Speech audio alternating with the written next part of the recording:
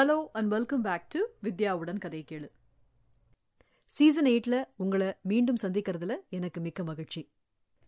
நல்ல இலக்கியமும் அதன் எழுத்தாளர்களும் மக்களை சென்று அடைய வேண்டும் என்பது மட்டுமே இந்த சேனலின் முக்கிய நோக்கம். அந்த நோக்கத்தை மனதில் வைத்துக்கொண்டே இங்கு கதை வாசிப்புகள் பதிவேற்றப்படுகின்றன. இதில் யாருக்கேனும் ஆட்சேபனை இருந்தால் எனக்கு கண்டிப்பாக தெரிவிக்கலாம். அந்த பதிவுகளை நான் நிச்சயமாக நீக்கிடுவேன். இதை மனதில் வைத்துக்கொண்டு நம் கதை வாசிப்பு பயணத்தை நாம் தொடரலாம். வித்யாவுடன் கதை கேளு சேனல்ல மானுட தரிசனம் அப்படிங்கிற தலைப்புல இதுவரைக்கும் நான் வாசிச்ச கதைகள்ல என்னை பாதித்த அதி அற்புதமான கதை மாந்தர்கள் அவர்களின் மூலம் எனக்கு கிடைத்த விஸ்வரூப மானுட தரிசனங்களை உங்களுடன் பகிர்ந்து கொள்ள ஆசைப்படுகிறேன். மானுட தரிசனம் வரிசையில இன்னைக்கு நாம வாசிக்க போற எழுத்தாளர் சுசித்ரா. சுசித்ரா அவர்கள் டிசம்பர் 16, 1987 பிறந்தார். இவருடைய சொந்த ஊர் மதுரை. அறிவியலில் பட்ட மேற்படிப்பு செய்திருக்கிறார். தற்போது ஆய்வு பணி நிமித்தமாக சுவிட்சர்லாந்தில் பசெல் நகரில் வசித்து வருகிறார். தமிழ், ஆங்கிலம் 2 மொழிகளிலும் புனைவு எழுதி வருகிறார். தமிழிலிருந்து ஆங்கிலத்திற்கு மொழிபெயர்ப்பும் செய்து வருகிறார். இலக்கியத்தில் தன் மீது செல்வாக்கு செலுத்தும் முன்னோடிகள் என எழுத்தாளர்கள் கி. Rajanarayanan, Jayakanthan, Jeyamohan, Ursula Le Guin, Isak Dinesen ஆகியோரை குறிப்பிடுகிறார் சுசித்ரா. 2017 அசிம்டோட் புனைவு மொழியாக்கத்துக்கான சர்வதேச பரிசும், 2020 ஒளி தொகுப்புக்காக வாசகசாலை இளம் எழுத்தாளர் விருதும் பெற்றிருக்கிறார். இன்னைக்கு நாம சுசித்ரா அவர்களின் எந்த சிறுகதையை எடுத்து வாசிக்கப் போகிறோம்? ஒளி. ஒரு ஐரோப்பிய ஓவியனின் பார்வையிலிருந்து உயிர் பெறும் அவரது இந்த ஒளி சிறுகதை பரவலாக வாசக மற்றும் விமர்சக கவனத்தை பெற்றது. நேர கதைக்கு போலாமா? ஒளி. எழுத்து சுசித்ரா. அழகு கடைக்கு முன்னால் ஒரு ஆண் பிள்ளை இவ்வளவு நேரமா நிற்பது? பிலோமினா பொறுமை இழந்தாள். கூட்டத்திலிருந்து நகர்ந்து பத்ரகாளிக்கு அடியில் போய் கை கட்டிக்கொண்டு நின்றாள். அவள் தலைக்கு மேல் தூணின் பொந்தில் ஏற்றி வைக்கப்பட்டிருந்த அகல் விளக்கின் தீ காற்றில் படபடத்தது. எதிரே ஊர்த்வ தாண்டவர் ஒரு காலை தூக்கி மறந்துவிட்டவர் போல் கனவில் ஆழ்ந்திருந்தார். ஆரன் உடைந்த தமிழில் உற்சாகமாக பேரம் பேசிக் கொண்டிருந்தான்.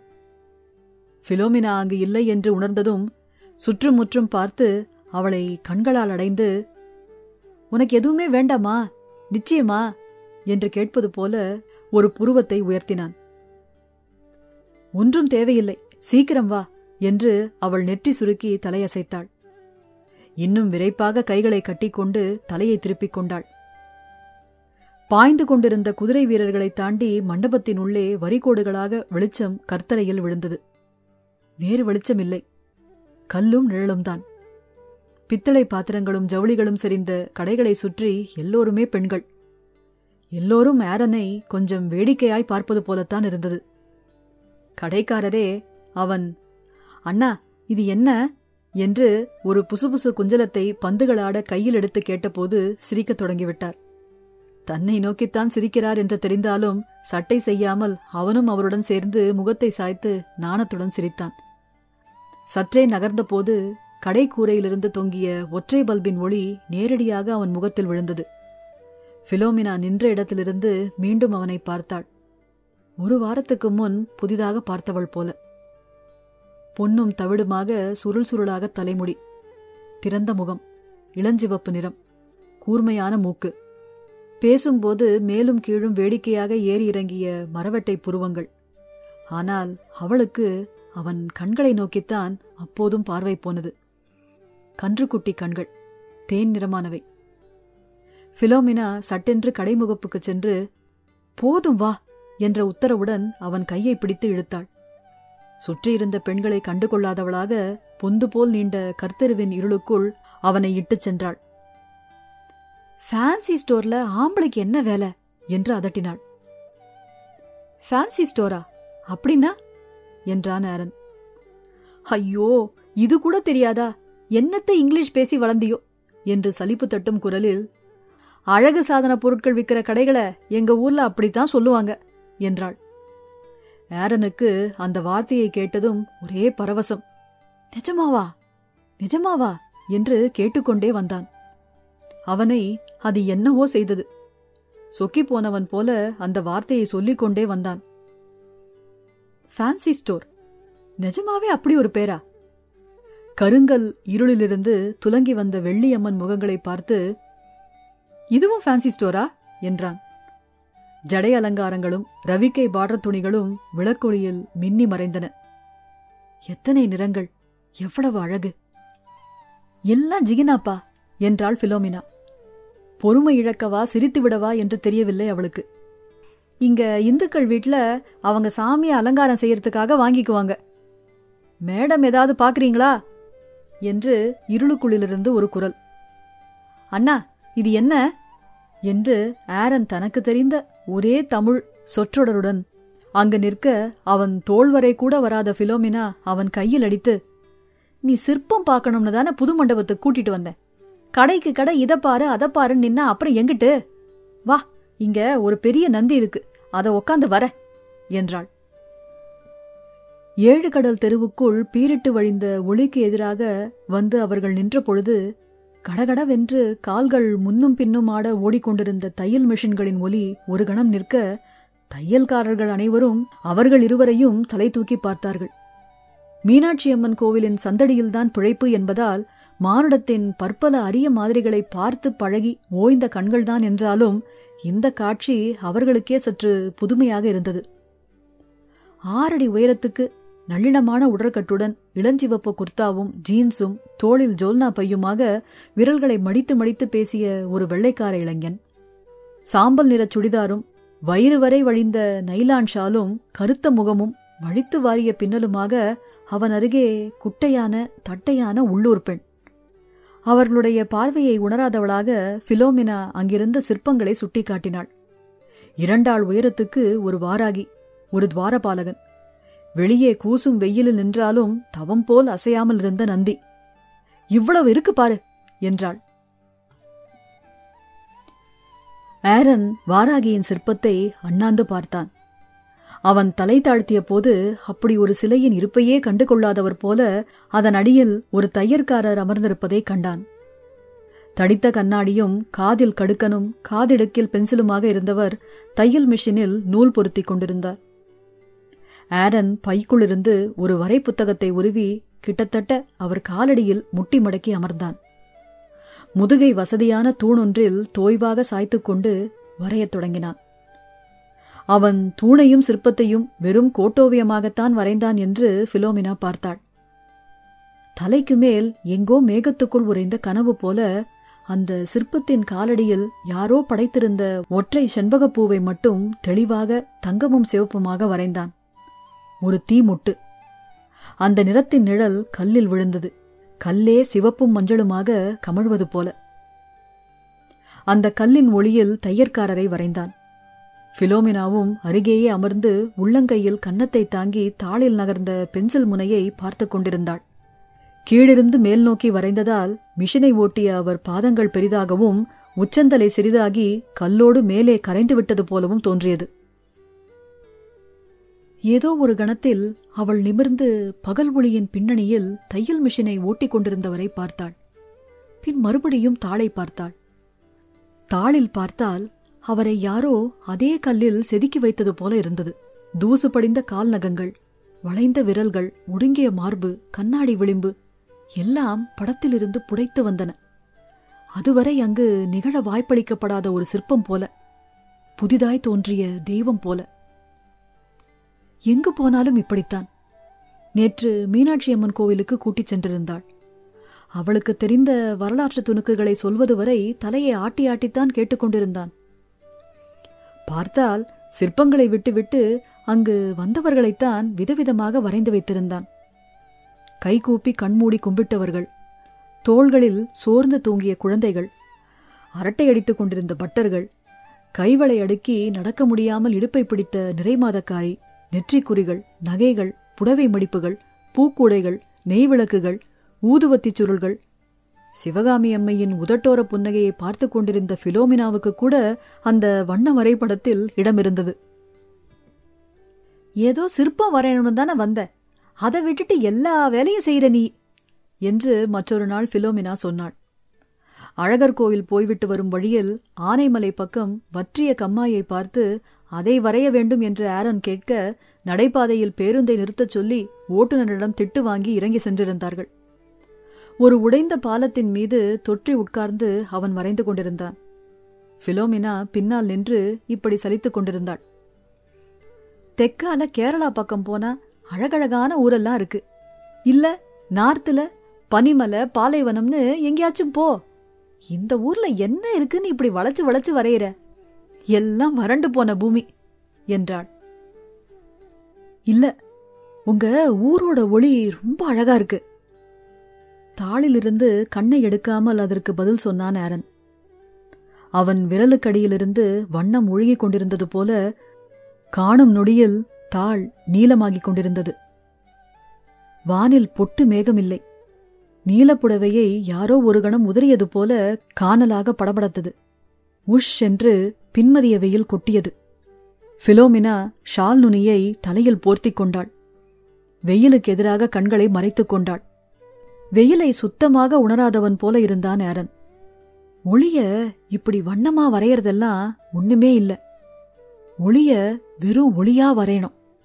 அதுலயே எல்லா நிறங்களையும் கொண்டு வர முடியும் தெரியுமா? நிமிர்ந்து புன்னகைத்து, நம்மால இப்ப பார்க்க முடியாத வண்ணமெல்லாம் கூட அதுல வரும்.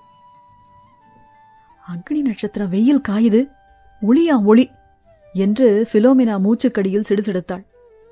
ஆனால் படம் விரிய விரிய அவள் முகம் மாறியது. மீண்டும் அந்த வியப்பு. அவன் கண்முன்னால் தெரிந்ததைத்தான் தாளில் வரைந்து கொண்டிருந்தான். ஆனால் தாளில் இன்னொன்றும் இருந்தது. அது என்ன, அது என்ன என்று கண்கள் தாளை துழாவின.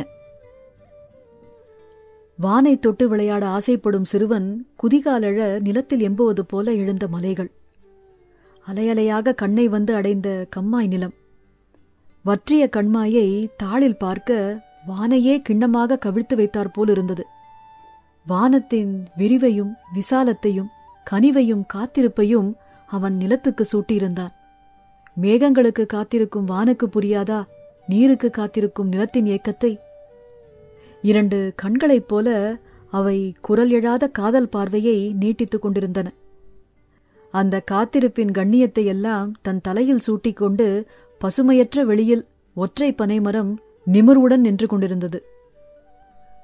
சுற்றி வர கைவிடப்படுதலின் அத்தாட்சிகள், ஆபாசமாக வானை மறித்த பிளெக்ஸ் போர்டுகள், உடைந்த பாலங்கள், கைவிடப்பட்டிருந்த கிணறு, அதிலிருந்து ஏதோ ஒரு காலத்தில் தண்ணீர் இறைத்து நிறைத்து இப்போது வடிவிழந்த குடம், எங்கும் படபடக்கும் பிளாஸ்டிக், ஒரு மனித முகம் கூட இல்லாத வெற்றுவெளி, எல்லோரும் ஒட்டுமொத்தமாக கைவிட்டுச் சென்ற நிலம்.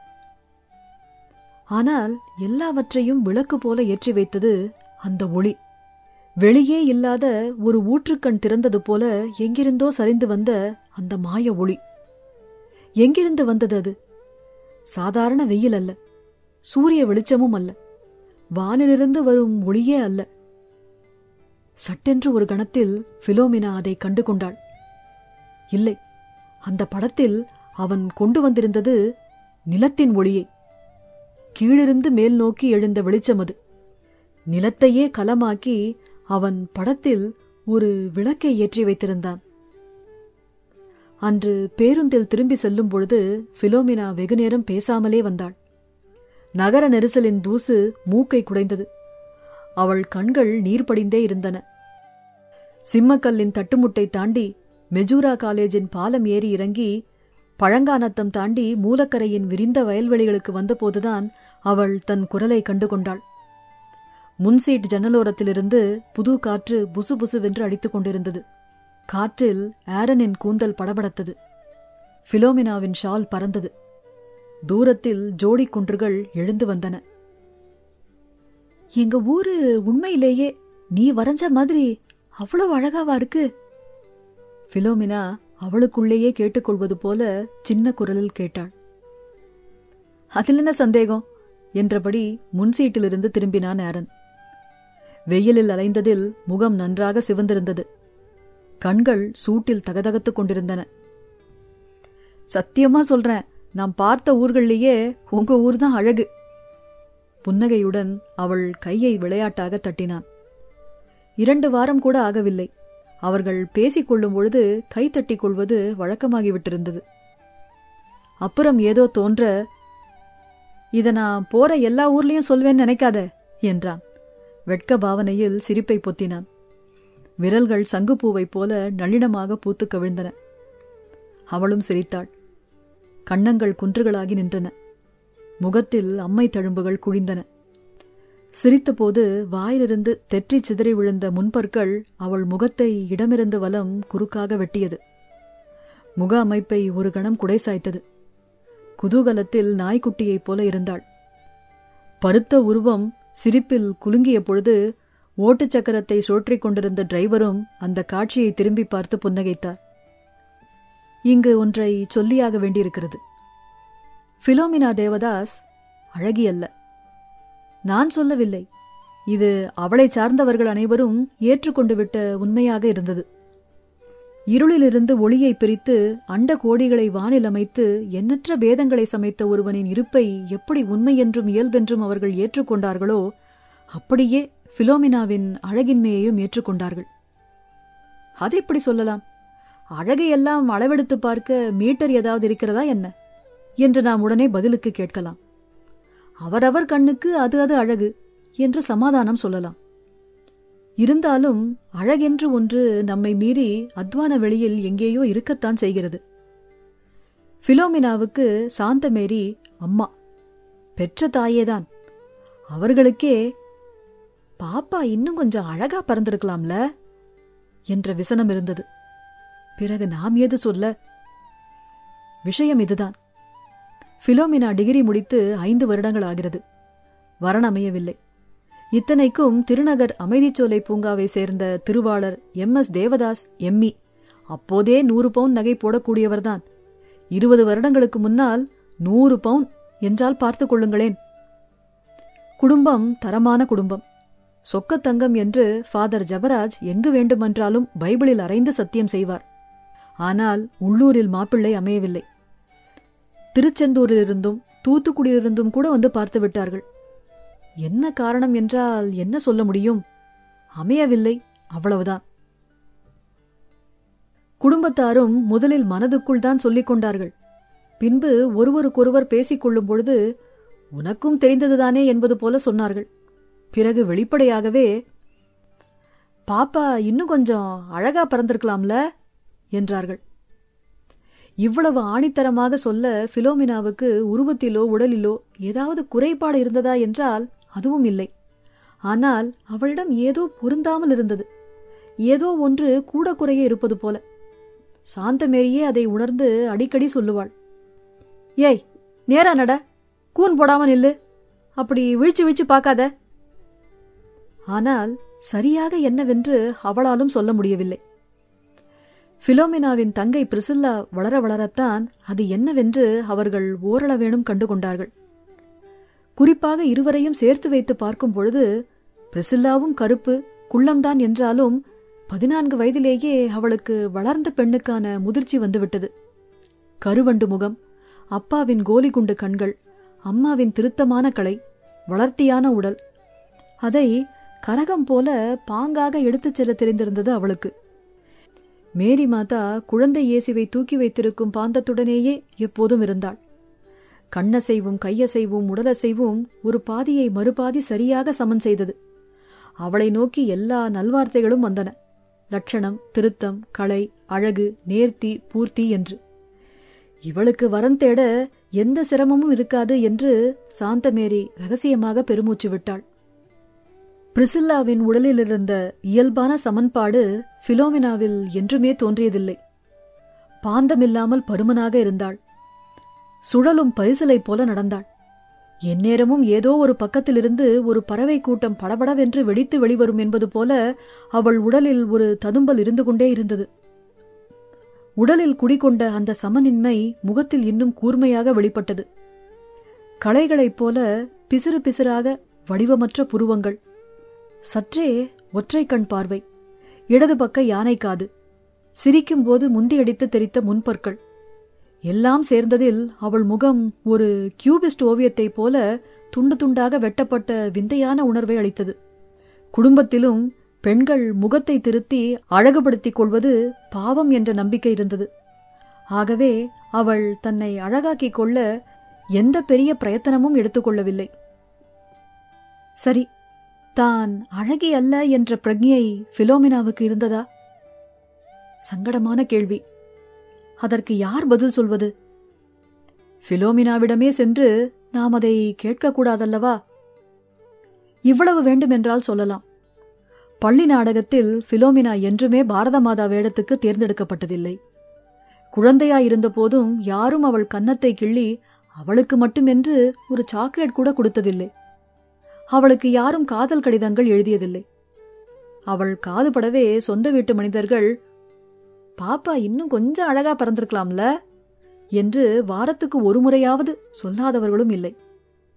எல்லாவற்றையும் விட வருடத்தில் 8 மாதங்கள் அவள் தலைக்கு மேல் ஒரு பொட்டு மேகமில்லாமல் சலனம் மாறாத நீளமாய் வானம் விரிந்திருந்த நிலத்தில் அவள் வாழ்ந்தாள். ஒவ்வொரு நாளும் மாலை சூரியன் சிவந்து சிவந்து சப்பாத்தி கள்ளி காயாகி அவள் கண்முன்னால் கண்மாய்க்குள் மறைந்தான். அப்போது வான் எருக்கம் பூவாக, பின் செவ்வரளியாக, பின் பவளமல்லியின் மருதாணி விரலாக நெகிழ்ந்து நிறம் மாறி இருண்டது. அரிதான மழை நாட்களில் நீர்ப்பரப்பில் சாரல் தெறிக்க கண்மாய்க்குள் கெண்டை மீனும் கொக்குகளும் ஊறின. குன்றும் மேகமும் கலந்தன. அவள் வாழ்ந்த நிலத்தில் நிலவு கூட தங்கமானது. பாப்பாவும் இன்னும் சற்று அழகாக பிறந்திருக்கலாம். ஆனால் அப்படி பார்த்தால் பிலோமினாவின் சுற்றத்தில் வாழ்ந்த பெண்களும் அப்படியொன்றும் பேரழகு பிறவிகள் இல்லை. எங்கும் இருப்பது போலத்தான். சாதாரண உலகில் அசாதாரண கனவுகளை பொருத்தி கொண்டு வாழ முடியுமா என்று சோதனை செய்து கொண்டிருப்பவர்கள், பெரும்பாலும் தோல்வியுற்றவர்கள்.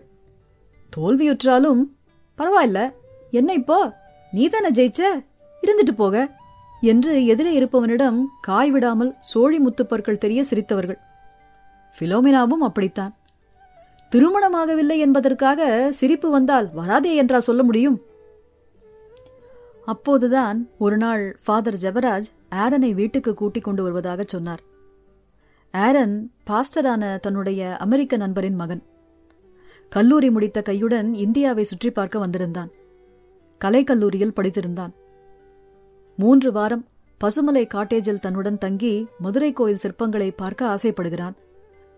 பிலோமினா வரலாறு டிகிரி தானே படித்திருக்கிறாள், அவள் சும்மாதானே இருக்கிறாள், கூட்டிச் சென்று ஊரில் எல்லாவற்றையும் காட்டினால் என்ன என்றார். சாந்தமேரியும் தேவதாசுக்கும் அந்த நெட்டையான வெள்ளைக்கார இளைஞனை பார்த்தபொழுது முதலில் விந்தையாக இருந்தது. மதுரை புறநகருக்கு வெள்ளைக்காரர்களெல்லாம் வருவதில்லை. கிட்டத்தட்ட ஒரு புது ஜீவி. அவனிடம் எப்படி பேச வேண்டும், அவன் என்ன சாப்பிடுவான், எங்கு உட்காருவான், அவர்களுடைய பின்கட்டு அவனுக்கு சரி வருமா என்று ஒரே பரபரப்பு. சாந்தமேரி தனக்கு தெரிந்த 4 ஆங்கில சொற்றொடர்களை நாளெல்லாம் மறுபடியும் சொல்லி பார்த்து கொண்டிருந்தாள். ஃபாதருடன் ஆரன் ஒரு வழியாக விஜயம் செய்த பொழுது பக்கத்து வீட்டார் முதல் பேங்க் காலனி ஐயர்மார்கள் வரை கூடி நின்று கூச்சப்படாமல் அவனை விழித்து விழித்து வேடிக்கை பார்த்தார்கள். ஆனால் வந்த முதல் நாளிலேயே அவர்களுக்கு ஆரனை பிடித்து போய்விட்டது. அவன் அதிகம் பேசவில்லை. கழுத்தை குழைத்து கண்ணில் குழிவிழ சிரித்து நெற்றியில் விழுந்த பொன்னிற சுருள்முடியை விரல்களால் அழகாக விலக்கி கன்றுக்குட்டி கண்கள் வழியாக அவர்களை பார்த்து புன்னகைத்துக் கொண்டே இருந்தான். அந்த வீடு அவனுக்கு குகை போல சிறியதாக இருந்தாலும் குறையில்லாதவன் போல பாந்தமாக அமர்ந்து சாந்தமேரி சுட்ட தோசைகளை வெள்ளைக்காரத்தனமாக 2 கைகளாலும் பெய்த்து தின்றான். 2 ஸ்வீட்டுகள் வைத்தாலும் அலுத்து கொள்ளாமல் சாப்பிட்டான். அவளுடன் அடுப்பறைக்கு சென்று நின்று தலை குனிந்து பேசினான். அவள் அலறுவதை பொருட்படுத்தாமல் பாத்திரங்களை கழுவி கொடுத்தான். பக்கத்து வீட்லயும் பாத்திரம் விளக்க ஆளு கேட்கறாங்களாம் என்று பிலோமினா குரலில் சிரிப்பை பொத்தியபடி சொன்னாள். இவ உங்களை கிண்டல் பண்றா பாருங்க என்று உடனே பிரிசில்லா சத்தமாக சொன்னாள். 2 பெண்களும் விழுந்து விழுந்து சிரிக்க ஆரன் தட்டை துடைத்துக் கொண்டே அவர்களுடன் சேர்ந்து சிரித்தான். அந்த காலத்தில் தானும் கொஞ்சம் வரைகலை பழக்கம் உடையவர் என்று அன்று தேவதாஸ் ஆரனிடம் சொல்லிக் கொண்டிருந்தார். என்ஜினியரிங் மாணவராக இருந்தபொழுது மதுரையின் பழைய கட்டடங்கள் சிலவற்றை நகலாக வரைந்து வைத்திருந்தார்.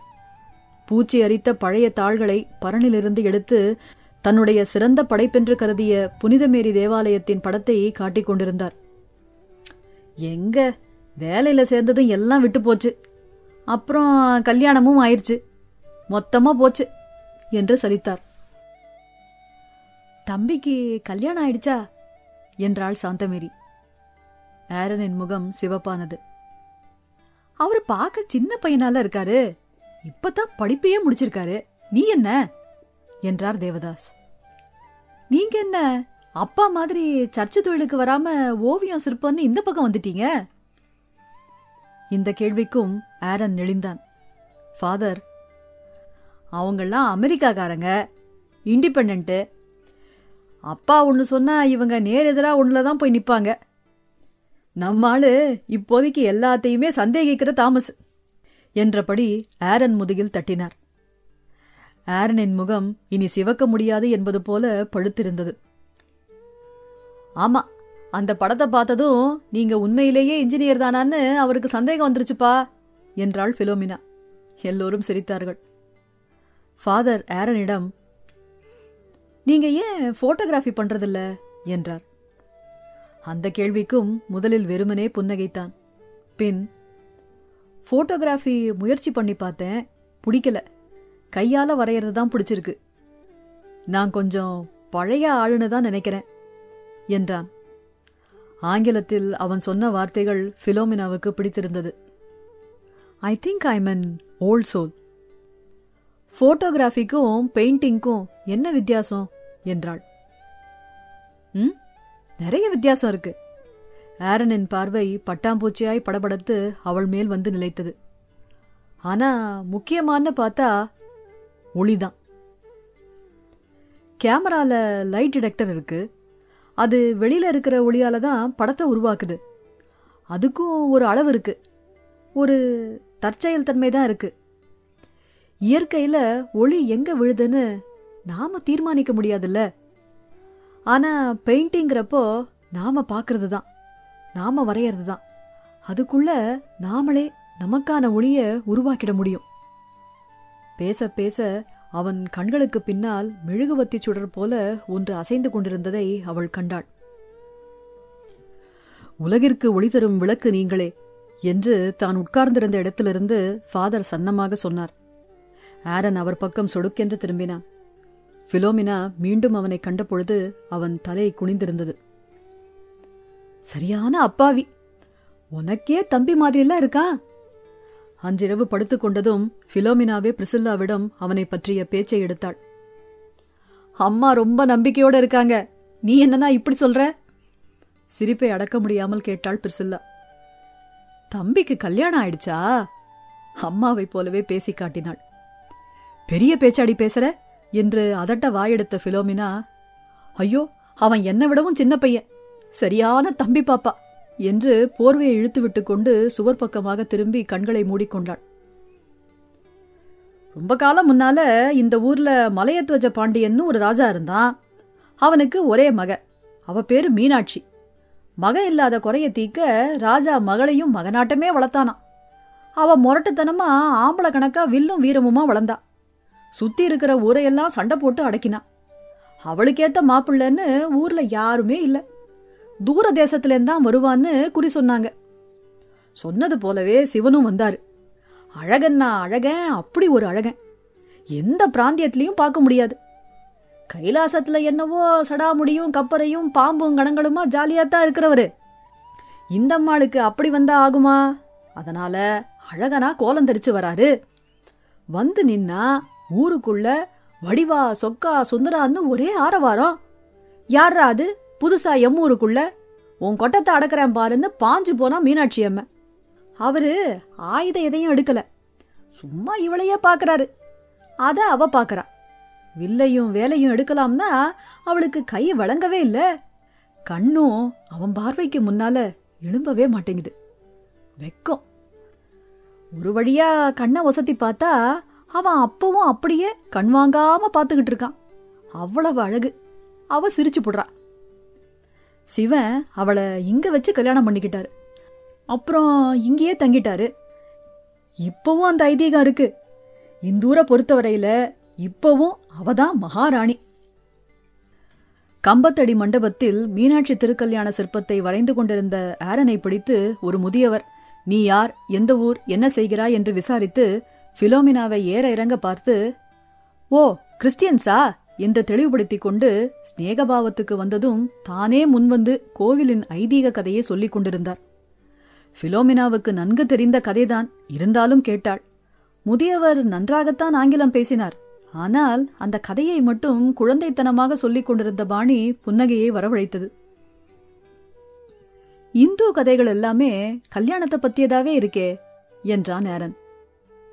ஆமாம் தம்பி, கல்யாணம், கோலாகலம், திருவிழா இதெல்லாம் இல்லாம என்னத்த வாழ்க்கை என்றார் தாத்தா. மீனாட்சியோட கல்யாணத்தையே இங்க நாங்க ஒவ்வொரு வருஷமும் கொண்டாடுவோம். உடனே பொறி தட்டியவன் போல, இவங்க பேரு கூட அதுதான், பிலோமினா என்றான் ஆரன். பிலோமினா முகம் பிளக்க சிரித்தாள். இந்த ஊர்ல பிறந்த அத்தனை பொண்ணுங்களுமே எங்களுக்கு மீனாட்சி அம்மா தான் தம்பி என்றார் தாத்தா. அவளை பார்த்து புன்னகைத்து, இதுல மதமெல்லாம் வராது என்றார். கடைசி வாரத்தில் ஒரு நாள் அவனே அந்த பேச்சை எடுத்தான். பிலோமினா, உங்க ஊர்லலாம் எப்படி? ஏற்பாட்டு கல்யாணம் தானே? உங்களுக்கு கல்யாணம் ஏற்பாடாகலையா? அவர்கள் மேல ஆடி வீதியில் கல்லில் சாய்ந்து அமர்ந்திருந்தார்கள். ஆரன் மேலை கோபுரத்தை வண்ண ஓவியமாக வரைந்து கொண்டிருந்தான். சரியாக வரவில்லை. பக்கங்களை திருப்பி மீண்டும் மீண்டும் வரைந்தான். கோபுர காற்றில் மரங்கள் சலசலத்தன. ஒரு வட இந்திய பயணக்குழு நிறத்தொகையாக கோபுரத்தின் பிம்பம் போல அவர்கள் அருகே அமர்ந்திருந்தது. பெரியவர்கள் குறுகுறுப்பாக பார்க்க குழந்தைகள் சுற்றி ஓடி ஓடி விளையாடினார்கள். பிலோமினா காலை மடக்கி சுடிதாரை இழுத்து விட்டு கொண்டாள். பார்த்துட்டு இருக்காங்க, ஒன்னும் அமையல என்றாள். போன வாரம் கூட ஒருத்தங்க வந்தாங்க, சிவகாசிக்காரங்க, இந்து குடும்பம். இப்ப யாரும் அப்படி கொடுக்கறது இல்லையேன்னு அப்பா யோசிச்சாரு. ஆனா அவங்களே வேண்டாம், சரி வராதுன்னு பதில் எழுதிட்டாங்க. பிலோமினா தோளை குலுக்கினாள். அது கிடைக்குது, நீ சொல்லு, உனக்கு கேர்ள் ஃப்ரெண்ட்ஸ் எல்லாம் கிடையாதா? விளையாட்டுத்தனமாக மாறியது அவள் குரல். அவன் முகம் சிவந்து தூரிகையை கீழே வைத்து அப்பாலே பார்த்தான். கழுத்து நெளிந்தது. இல்ல, எனக்கு பெண்களை பிடிக்காது என்றான். ஐயோ என்று பிலோமினா கருத்த முகத்தில் பல் தெறிக்க கடகடவென்று சிரித்தாள். என்ன கூட வா. அவன் சட்டென்று திரும்பி அவள் கையை பிடித்தான். திடீரென்று அப்படி செய்வான் என்று அவள் எதிர்பார்த்திருக்கவில்லை. யாரும் பார்க்கப் போகிறார்களே என்று சுற்றி பார்ப்பதற்குள் அவனுடைய கண்களில் இருந்த நெகிழ்வின் தீவிரம் அவளை கலங்க வைத்தது. உன்னையா? அவன் பார்வை நாய்க்குட்டியின் ஈரமூக்கை போல இருந்தது. ஒன்ன சொல்வேனா, ஒன்னத்தான் எனக்கு ரொம்ப பிடிக்குமே என்றான். அன்றிரவு அதை பிரிசில்லாவிடம் சொன்னபோது, ஏதாவது லவ் ஃபெயிலியர் கேஸா இருக்குங்கா என்று உலகை பார்த்து சலித்த பாட்டியைப் போல சொன்னாள். ஒரு நாள் கோயில் மண்டபத்தின் கல் குளிர்ச்சியில் அமர்ந்தபடி தன்னுடைய சொந்த ஊரில் தான் வரைந்த படங்களை பிலோமினாவுக்கு காண்பித்தான் ஆரன். வெளியே காய்ந்த வெயில் ஒளிச்சிதறல்களாகவே மண்டபத்திற்குள் நுழைந்தது. அவ்விடங்கள் மட்டும் சற்றே வெம்மையுடன் இருந்தன. மற்றபடி கோயில் கல்லில் இதமான குளிர் உறைந்திருந்தது. அமெரிக்காவின் வடகிழக்கு எல்லையின் வெர்மாண்ட் மாகாணத்தில் ஸ்பிரிங்ஃபீல்ட் என்ற ஊரில்தான் ஆரன் பிறந்தான். அந்த ஊரில் வருடத்தில் 3/4 பகுதி நாட்கள் ஒளியே கிடையாது என்றான் ஆரன். அவர்களுடையது மிகப்பெரிய வீடு, கிட்டத்தட்ட மாளிகை. அப்பா பாஸ்டர், பாதி நாள் ஊரில் இருக்க மாட்டார். அம்மா நோயாளி, பாதி நாள் படுக்கையை விட்டு எழும்ப மாட்டார். வேலைக்காரர்களிடமிருந்து ஒளிந்து கொள்ள வசதியாக நிறைய இடங்கள் இருந்த வீடு அது. குளிர் உறைந்த இருட்டான இடங்கள். பெரிய சிலுவை வடிவில் ஒரு சவப்பெட்டி கூட இருக்கும். அதில்தான் நிறைய ஒளிந்து கொள்வேன் என்றான் ஆரன். அங்கு நிறைய காடுகளும் வருடத்தில் பாதி நாள் பனியும் இருக்கும். பனிக்காலத்தில் நாளெல்லாம் இரவெல்லாம் பனி பொழிந்து கொண்டே இருக்கும். நில்லாமல் பொழியும் நிசப்த இசை. அப்போது வானில் ஒளியே இருக்காது. சாம்பல் நிற கோட்டு போர்த்தியது போல இருக்கும் உலகம்.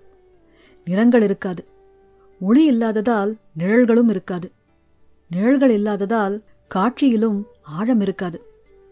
அம்மா இறந்த பிறகு வீட்டில் இருக்க பிடிக்காமல் சுற்றியிருக்கும் காடுகளில் அலைகையில் பனியேந்திய மேப்புள் மரவரிசைகளை வரைந்து வரைந்து ஓவியம் கற்றுக்கொண்டான். பிறகு பல ஊர்களை வரைந்திருந்தான். பிட்ஸ்பர்கின் கரிச்சுரங்கங்கள், நியூயார்க் நகரின் சப்வேக்கள், தென் பிராந்திய கருப்பினத்தரவர்களின் பொந்து வீடுகள். ஆனால் இந்த ஊரில் அவன் கண்ட ஒளியையும் வண்ணங்களையும் அவன் இதற்கு முன்னால் கண்டதும் இல்லை, வரைந்ததும் இல்லை. உங்க ஊர் மொத்தமுமே ஒரு ஃபேன்சி ஸ்டோர் என்றான். பிலோமினா அவன் உற்சாகத்தை கேட்டு புன்னகைத்தாள். உண்மைதான். அவன் எங்கு நிறங்கள் செறிந்திருப்பதைக் கண்டாலும் நின்று விடுவான். சித்திரை வீதியை ஒரு முறை சுற்றி வர 3 மணி நேரமாகும் என்று பிரிசில்லாவிடம் பெருமூச்சு விட்டபடி சொன்னாள். வெங்கலம், குங்குமம், பறக்கும் ஹெலிகாப்டர் பொம்மை, வெற்றிலை, மயிலிறகு, சுங்குடி சேலை, கரும்பு, மருதாணி, மல்லிகைப்பூ, காதில் மாட்டும் தொங்கட்டான் என்று எதை கண்டாலும் நின்று விடுவான். நாகப்பட்டினம் அல்வா கடையில் அல்வாவின் நிறத்தை வைத்து ஒரு ஆராய்ச்சி, கடை வீதியில் செண்பகப்பூவின் நிறத்தையும் மணத்தையும் வைத்து இன்னொரு ஆராய்ச்சி. அன்று பேருந்தில் திரும்பி வரும்பொழுது ஜன்னலிலிருந்து பிலோமினா அதை பார்த்து உற்சாகமாக சுட்டிக்காட்டினாள். தென்கரை கம்மாய் நிரம்பி இருந்தது. மாலை சூரியன் சிவந்த பிழம்பாக அதில் இறங்கிக் கொண்டிருந்தது. கண்மாய் நீர் தீயின் வண்ணத்தில் அலையடித்தது. மே மாதம் கிட்டத்தட்ட முடிந்துவிட்டது. ஆகவே கண்மாய்க்கு தண்ணீரை திறந்து விட்டிருக்க வேண்டும். அப்படியென்றால் மேற்கே மழை தொடங்கிவிட்டது. இன்னும் 2 நாட்களில் மதுரைக்கு வந்துவிடும். ஆரன் கிளம்புவதற்குள் வரவேண்டும். பிலோமினா, நீ ஏன் எப்பவுமே கருப்பு, சாம்பல், தவிட்டு நிறம் இதுல மட்டும் ட்ரெஸ் பண்ற? ஏன் வண்ணம் பிடிக்காதா என்றான் ஆரன். பிலோமினா அஸ்தமன ஒளி முகத்தில் பட்டது போல சிவந்தாள். பின் உடனே அவனை நோக்கி திரும்பி அவன் கையை தட்டி, ஆமா, உனக்கு எப்பப்பாரு நிறங்கள் தான் என்றாள்.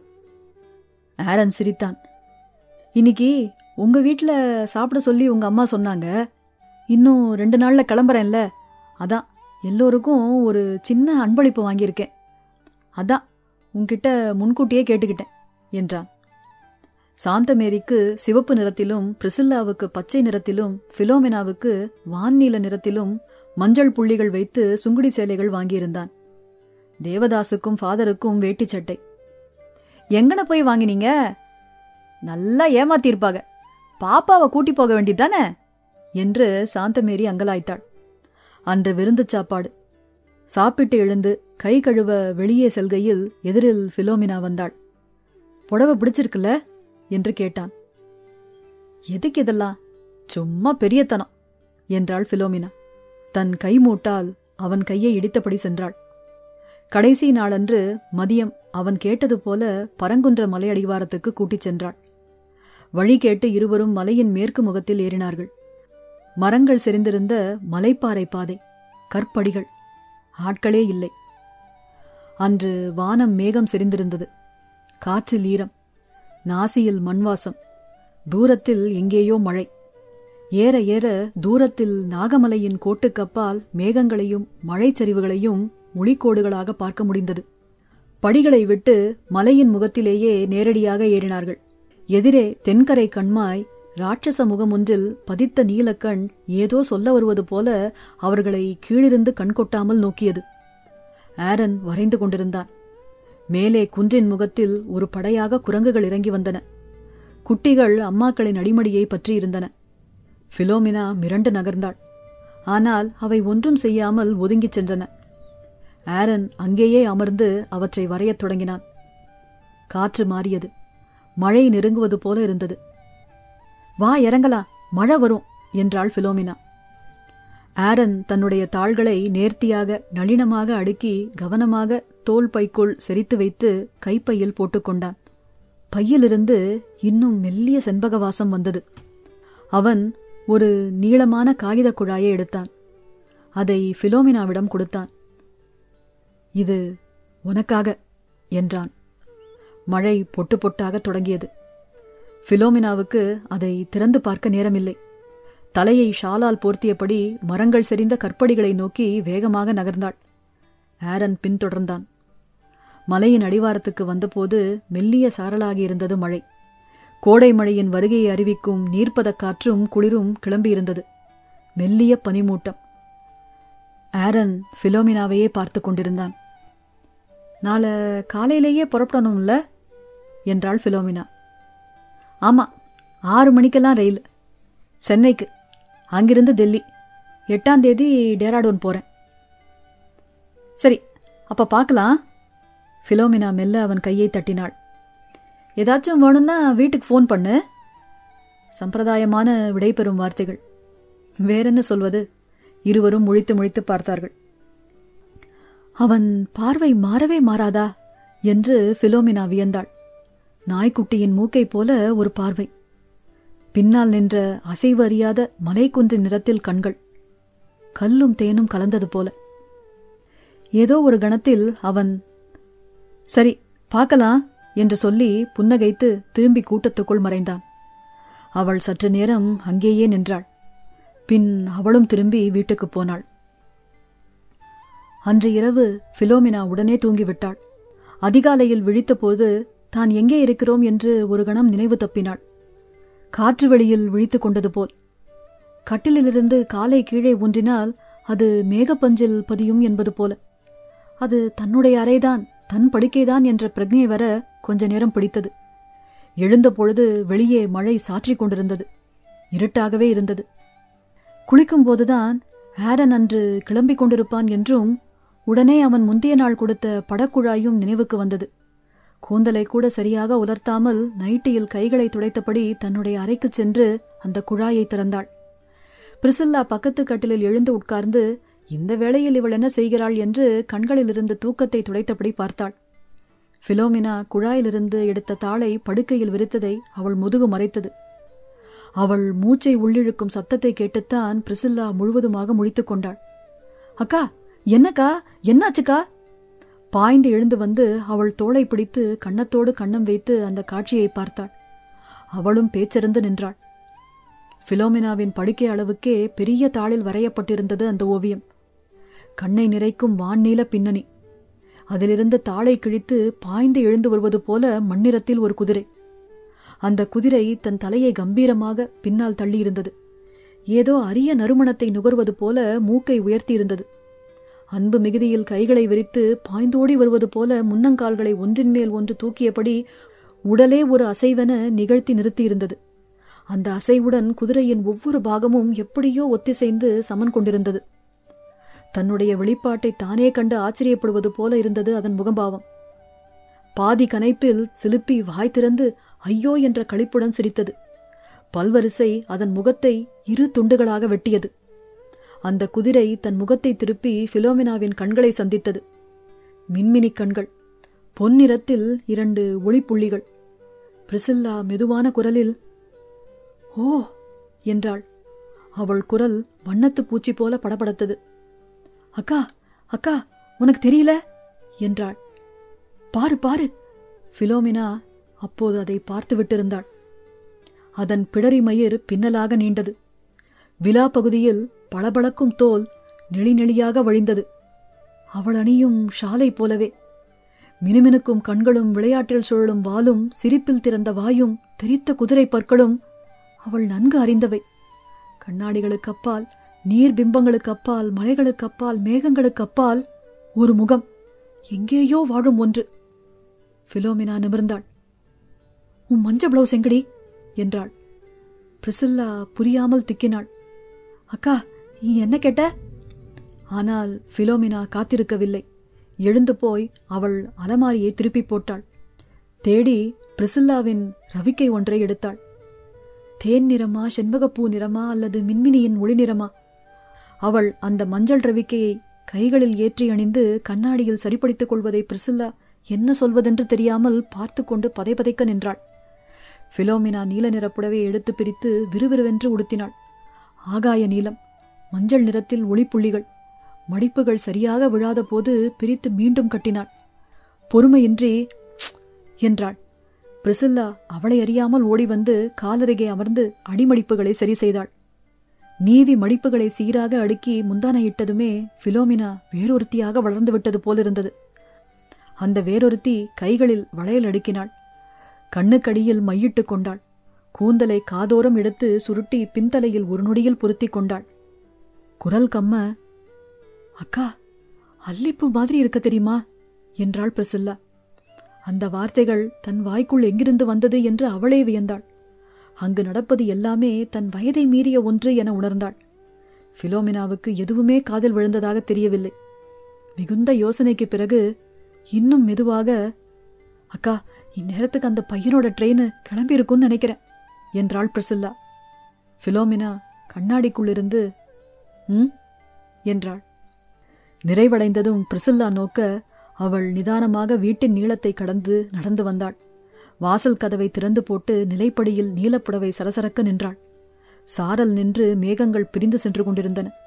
மழை புத்துயிர் புகுட்டியிருந்த சாலையில் அவள் பாதத்தை வைத்தபோது மேகங்களுக்கிடையே ஒரு ஒளிக்கீற்று பிளந்து வந்து பேரழகியாக தெரிந்த பிலோமினாவை தொட்டது.